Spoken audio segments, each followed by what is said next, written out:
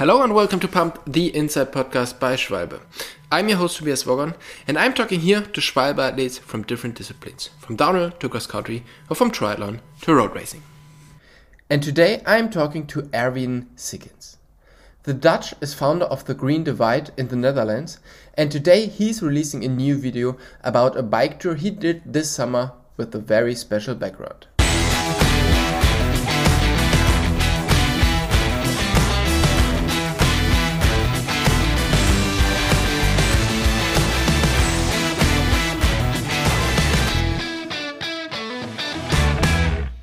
Hey Erwin, thank you so much for taking the time to do this podcast with us. Where are you right now? No problem. I'm actually in Arnhem in the Netherlands, in the east of the Netherlands, close to the German border, at home. So you're just back from a holiday trip, you told me? Where have you been? Have you been traveling with a bike or just a normal holiday? No, it was. I call it a holiday, but it was actually my first ultra race that I was competing in. So it was a kind of a cycling holiday, but I had a really rough time there. So so it was not really relaxing. It wasn't a relaxing holiday. No, definitely not. But I did enjoy myself. Okay, that's good. So this week. There's a video from you going online that is based on a story from your grandmother. So could you tell me briefly what the video is all about? Yeah, sure. Basically, it's a video about a ride my grandmother and my parents did back in the 80s. Mm-hmm. It's the Mosel Radtour, which is a cycling tour near the Mosel River in Germany. The special thing about this is that actually I'm from a long line of cycling family. So mm-hmm. My grandmother used to cycle, my parents used to cycle, my uncles and aunts cycle. And basically, I didn't want to have to do anything with cycling for a long time, all the way until I was a student. Okay. But since I've become a big cycling addict and I've been exploring also my cycling past and my cycling history. Mm-hmm. So when my grandmother moved houses last year, we were cleaning out her house. And I actually bumped into this old cabinet full of cycling medals. And in between all these cycling medals was a old stamp card of this 1981 Mosel Radtour. And the special thing about this was that it had a route card drawn on it. So you could actually see what they had cycled on this map, on the stamp card. That's cool. And it was actually, she had a lot of medals in there, but I wanted to, we were throwing a lot of stuff away because she was moving to a smaller house. But I wanted to save something from the past to kind of as a proof that my grandparents were actually already cyclists back in the day.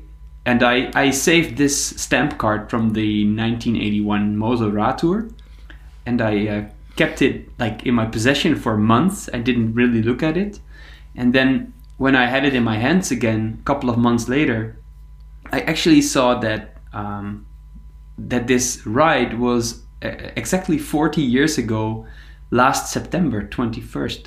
Mm-hmm. And I thought to myself, that's actually pretty cool if I could do a tribute ride to kind of celebrate the past of my family, the cycling past of my family, and do this ride again, 40 years exactly to the date of this specific ride that they did in Germany. And it's not necessarily they did a lot of riding back in the day, but it's this tour that they visited multiple times that I don't know stuck out to me. Yeah, and that's basically what we did. We went to the Mosel and we did a gravel tribute actually to this ride. That sounds really nice. That sounds great. Yeah. While your grandmother using or was using a lot of the roads and the cycle paths back in the days. You have decided to do it a different way. So you decided to do a gravel trip of this. So why you decided to do it not on the original route and go for a gravel ride? Well, this is basically because I ride a lot of bike, but it's a lot of gravel riding that I do. I'm a big gravel enthusiastic person. But I'm also a person, I don't like to do stuff that already other people do. So I like to do new stuff and explore new roads. Yeah.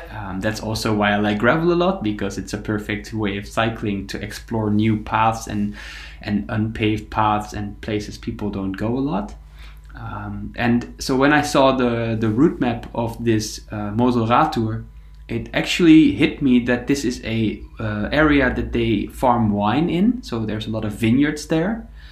And I have done a bikepacking before, and I was in the Elsass, which is a wine area near the German-French border. And what struck me back then is that these vineyards have a lot of beautiful gravel roads in between. And they are actually quite beautiful, and they're also really quiet. Nobody really uses them except the farmers. But they're great for gravel riding. And so when I saw this Mosel Radtour map in front of me on the stamp card, I immediately had the idea of not taking the roads and doing exactly what my grandparents did back in the day, because that would just be blunt copying of what they did. But I wanted to make a tribute that was also part of what I do. And what I do is I ride gravel and I explore new roads. So I kind of combined my knowledge of the vineyard gravel roads with the route that they originally had ridden, and that basically ended up being a gravel tribute. This is really cool. So back in the days, your grandparents, they had the stamp card with the route drawing on it, so it was quite easy to find the way and know where to go. In your case, it's much more difficult. So how did you plan the tour?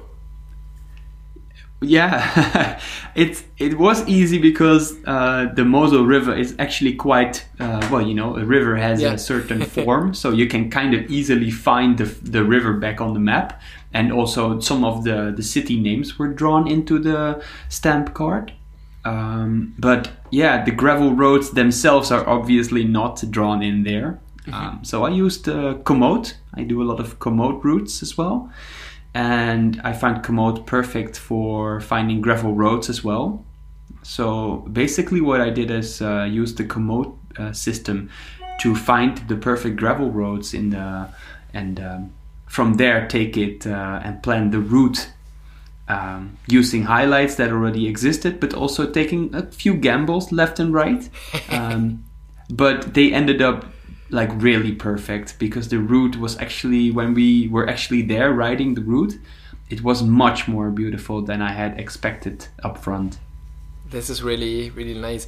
I mean, the video is just coming out this week, but I had the chance to already watch it, and I really like it because, as you said, the nature and everything, it's so beautiful. And for people who want to join you on a ride or to do this ride, is it possible to download your Komoot route? Yes, it is. I have actually uploaded it to my Komoot profile as well. I made a collection out of this story. So there's not only the story there, but also the route and GPX file that you can download. So you can actually go and ride this route yourself. And I would definitely suggest doing so, because it's, like you said, it's actually really pretty. And the extra fun thing about this route is that maybe like the original route stuck to the cycling paths a lot, so that meant that they were riding a lot down at the river level.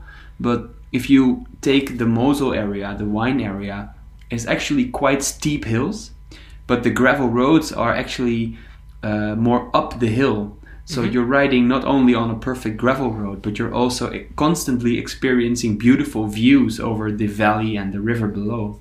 Yeah, but as you already said, I mean, the Mosel Valley is very famous for wine and the vineyards, which means that the hills are quite steep. So how much did you regret to not riding on the river level, but going up and down all the steep climbs on the side? That's a good question, but not a lot actually, because it's actually quite pretty up there. So yeah, sure, there are one or two steep climbs, but actually, all in all, it wasn't too bad. It was actually quite okay to ride up the hills. There were, like I said, one or two really steep parts, and maybe you have to hike your bike in these parts, but it's never too long because it's not that high up over there. And actually the views up there and the riding up there is so rewarding that even if you have a hard time climbing up, it's definitely worthwhile when you're up there and enjoying the views. And yeah, so I would definitely do it like this again. Like I wouldn't ride up like down at the river level. I would always go up the hill there. Yeah. Okay, that's perfect. So what did you like the best about this trip? Was it the wine or the combination between everything? I think it was, like I said, like the original idea was to pay a tribute to my cycling family, actually, and to do so by riding this route that they rode 40 years ago. But then, like I said, make a gravel tribute and not just copy the route, but to make it something that was also part of myself. And I actually like the whole concept of riding there, enjoying the ride a lot. Like I said, it was so much more pretty than I had thought of in the beginning when I was planning this route. So I was excited riding it, but when I was riding it myself, it was actually so much more pretty. Yeah. So, but also then when I was riding there, and I don't want to sound maybe too romantic, but it actually hit me that when I was riding there, like these are exactly the same places and the same views that my grandparents were seeing and enjoying on the bike back in the day. And it kind of hit me that how cool it is that this cycling thing we're doing, it's not like only now and here. It's been around for a long time, and actually it will be around after we're gone also for a long time still to come. Yeah. And it's routes like this that you can keep riding them and keep enjoying them, and those landscapes will never be gone. And yeah, it's like, well, like I said, it's really special to relive something that has happened in the past again. Yeah. And yeah. Yeah, this is really, really, really cool. So this year you took part in the, please help me with the name. Is it Grand Guanche? Or how? Yeah. how is the name of this multi-day gravel race across the Canary Islands? Yeah, well, this is actually the ultra race I was talking about earlier that I just returned from. Yeah, and that's a Spanish word. It's something like Gran Guanche, but I don't know. A Spanish person would probably say different. That it's something like that, and it's basically a gravel route over, and that combines like the main Canarian islands. So it starts at Lanzarote all the way in the north, and then kind of goes down all the islands. So it goes to Fuerteventura, then Gran Canaria, Tenerife, and then finally ending in La Palma, where there's now an active volcano. Yeah. Yeah. And it was a really heavy ride, but also really beautiful. Yeah, how did you go on the ride? Was it good? I've seen some pictures from you lying in the was it on a ferry, or you looked quite tired? Yes. Well, the thing is, I ride a lot of gravel, and I'm also experienced in bikepacking. but I have never before ridden an ultra race. So I do a lot of dot watching, but actually to put on a race cap with a number and ride something like this myself was a new experience for me. And I think what you hear a lot when people talk about riding ultras is that experience is so important. Yeah. And this is exactly what I have experienced myself now, first degree. Because I went there and the race started on a Saturday, but it started at 10 o'clock in the evening. And this has to do with the ferries, because you kind of have to take a ferry to get from one island to the other. Mm-hmm. And it because of the time schedule of the first ferry, it makes sense to have the race start in the evening instead of in the morning. Mm-hmm. But this also meant that we started the race in the dark. And you immediately were faced with the choice of, am I going to go sleep or am I going to go right through all the night? And well, if you start a race like this, you're kind of fresh, your legs feel good, you're fresh in your mind. So, and all the people around me, like the fast kids, but also like the even the slower ones were like, no, we're gonna ride this island through the night. So I kind of followed that same principle and just rode all the way through the night, the first island, Lanzarote. And from there, I kind of just cycled through on Fuerteventura the Sunday after, so the day after. Yep. I just kept cycling. And at a certain point, I found myself at the southern harbor of Fuerteventura, having ridden 2 complete Canarian Islands in something like 26 hours. Yeah. And it was a really, really rough route. There were like a lot of hiker bikes as well, and sandy sections like beach, and but also like trails. So it was a really rough experience on me to do this without any sleep. Yeah. And then like the island after that is Gran Canaria, but I only had like 4 hours of sleep in the crappy B&B. So I kind of made the mistake of maybe hitting it too hard in the beginning and just like sleeping too little. And that kind of caught up with me when I was riding on Gran Canaria and Tenerife, because I was actually like really tired. And I think these are also the pictures you saw on my Instagram. Yeah. I'm like sleeping on a boat and I'm sleeping on some square in my sleeping bag. I was actually too tired to even pump up my air mattress, so I slept on a square, and I slept really shitty in all these nights. Yeah. And that really fucked me up. Yeah, everything adds up to a really, really bad and tired time. Yeah, I bet. So you have ridden, or someone has ridden, I think the race organizer, that you made the usual beginner mistakes in the first race you did. So not sleeping was one, but did you made any other mistakes you would change for the next time? Yes. Yeah, well, definitely listen to my body, like more like sleep when I'm tired would be a really good one. And I think I went a little heavy on my bike as well.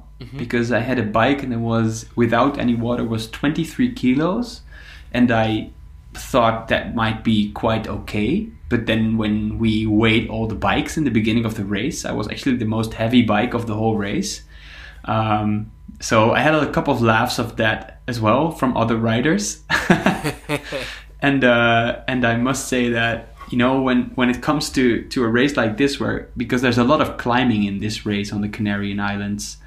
So, I mean, doing a race with a lot of climbing, obviously it's much better to have a lightweight bike. So I'm going to have to revisit my packing strategy on the next one, I think. Okay, but do you want to take part in such a race again, or are you done with this shit and doing the Moral Radweg again? This was actually funny. Because I really tackled this one the wrong way, and it really caught up with me. In the middle of the race, I had I kind of hit the brakes. I thought of quitting, but I booked a hotel instead, because I always heard like you shouldn't scratch in the evening or at night. So I didn't, and I booked a hotel. I had a really good night's sleep. And then the second day on Tenerife was actually a good night because I like a good day. Sorry, because I had a great rest before, and I felt actually good again, and I really enjoyed the second day on Tenerife. But still, I kind of felt like I'm never gonna do this again. I'm just gonna party pace, bike pack the next one. And I was telling this at the finish party to Josh Ibbett, who is kind of famous in this world of ultra riding. Yeah.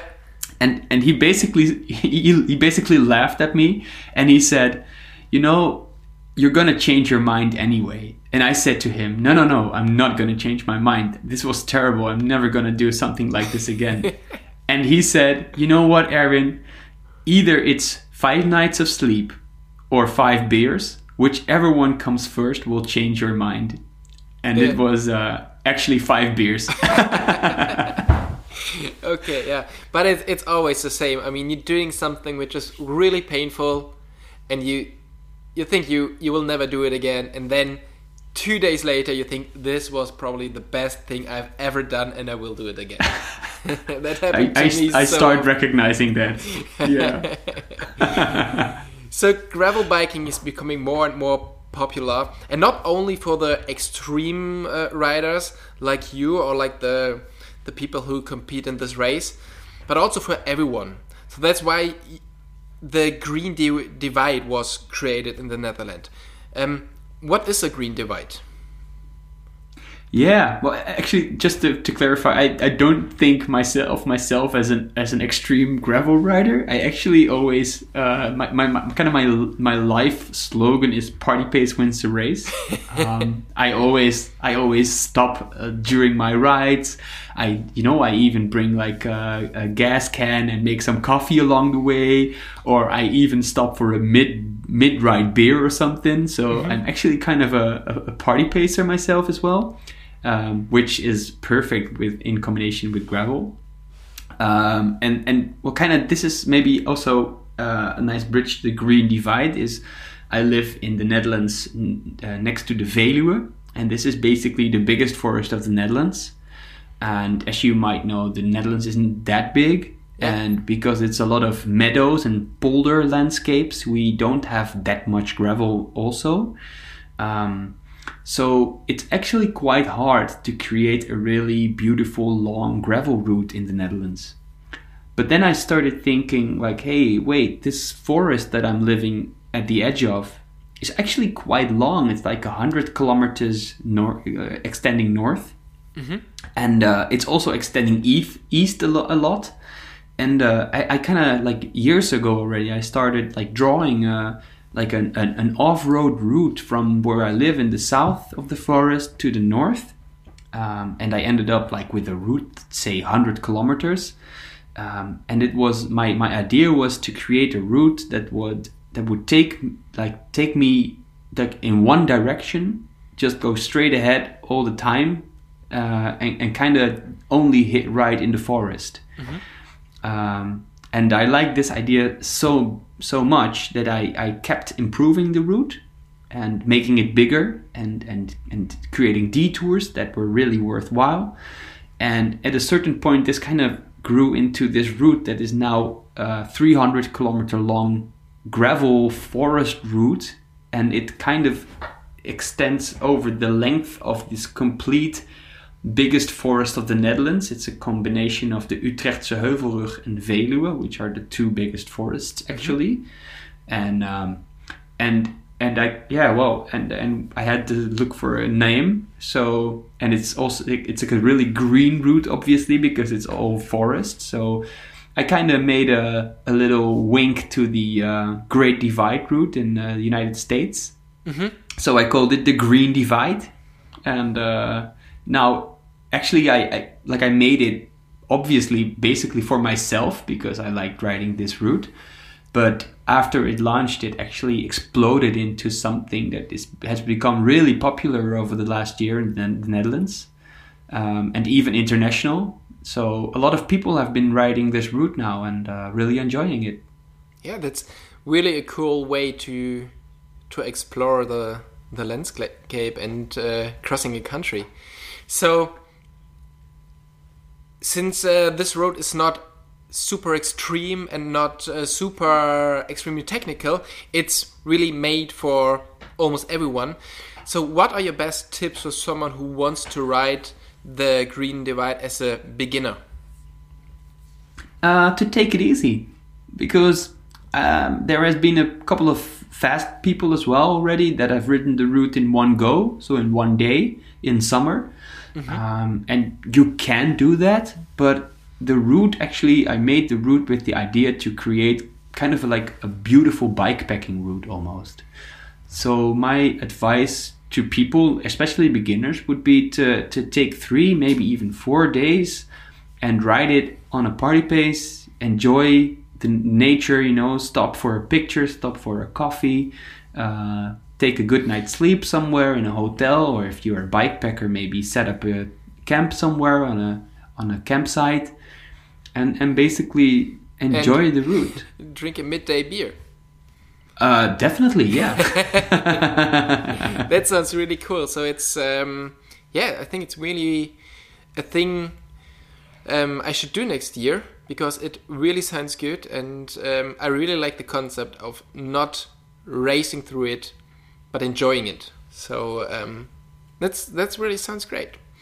So yeah, since you have created this route and then did the Moselrad tour and the bikepacking race, what is on your list for next year, for 2022? What adventures do you want to do?